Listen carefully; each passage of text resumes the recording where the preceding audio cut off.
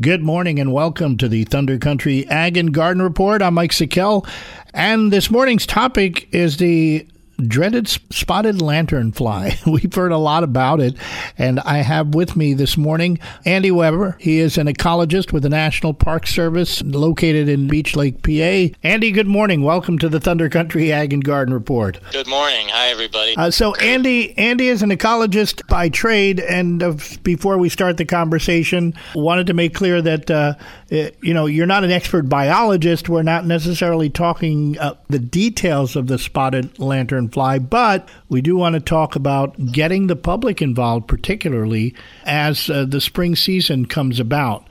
As a little bit of background, the spotted lanternfly was first discovered in Berks County, Pennsylvania, back in 2014, and there have been spottings in the region in the Port Jervis area or just across the border in Orange County, and also the town of Bethel reported that some spotted lanternflies had been found. That was at Lake Superior Park in Bethel in Sullivan County. So it's in the region. Bring us a little bit up to date and talk to me about the spotted lanternfly in some basic terms as to why it's harmful to the region. What are some of the things that we're looking for? Sure, yeah. Well, it was first found a few years ago, as you said, down in Berks County in southeastern Pennsylvania, and it's really spread pretty quickly. I think there have also been some reports near Wilkes-Barre and in Monroe County, so it's kind of on our doorstep here in the upper Delaware region. Penn State Extension has a great page with a bunch of illustrations. The insect itself is fairly easy to identify, especially when it's an adult. It's really it's a tree hopper. It's not a fly, as the name might imply. But one of the things to look for in this time of year would be the egg masses, which just kind of look like kind of a brown, almost a fungusy material on trees. When these eggs hatch, they'll hatch into nymphs, and they're fairly distinctive as well, maybe not as distinctive as adults. But these bugs can be bad news. They can. I've actually seen this firsthand in southeastern Pennsylvania, and they almost, in certain situations, they've almost covered the trunks of trees.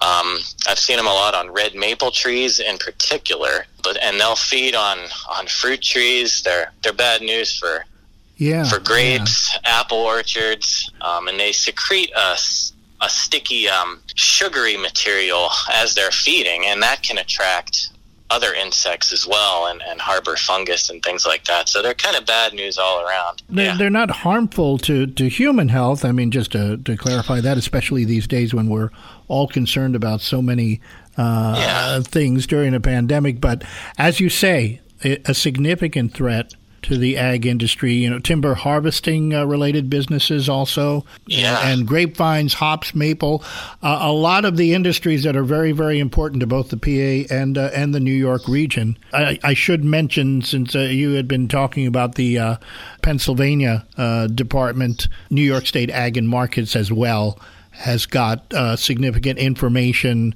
available on their website, too, in the Department of Environmental Conservation, also keeping an update on the spread of the spotted lanternfly.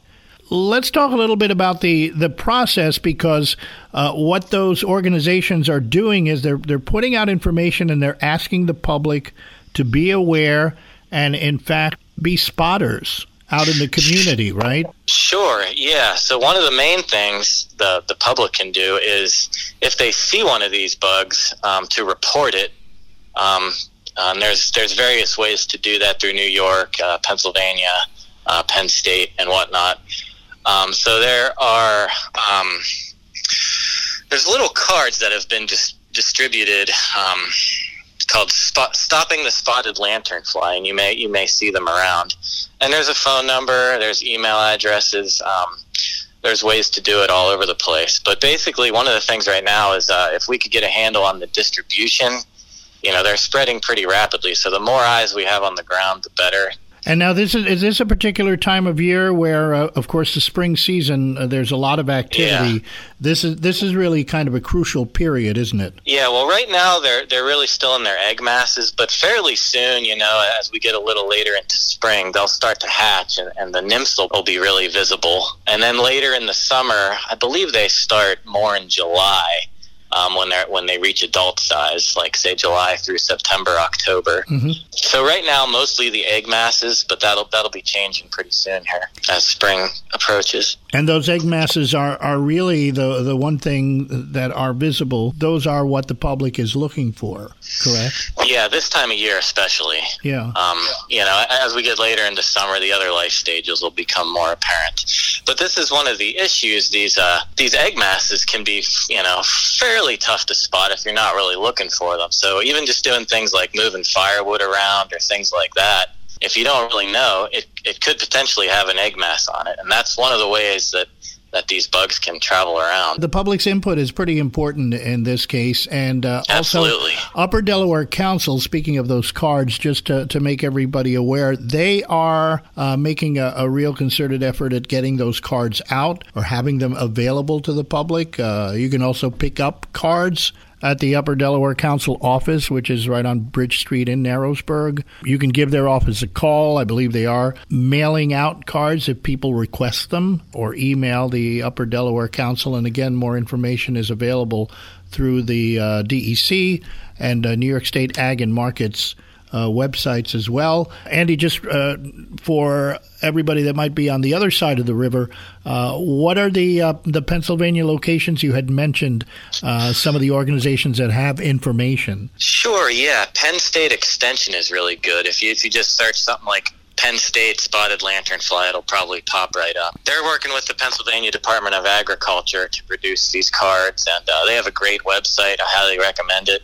And there's a way to report observations directly on that webpage as well. So that'd be a great site. Yeah, and I know there's a lot of research going on, of course, as is always the case. Cornell University here in New York, and of course on the Pennsylvania side, and all the areas affected. It's quite a widespread area. One of the things that I hadn't mentioned is that there are quarantine areas that have been established in certain counties within PA, as well as in New Jersey and Maryland and Delaware, West Virginia, Virginia.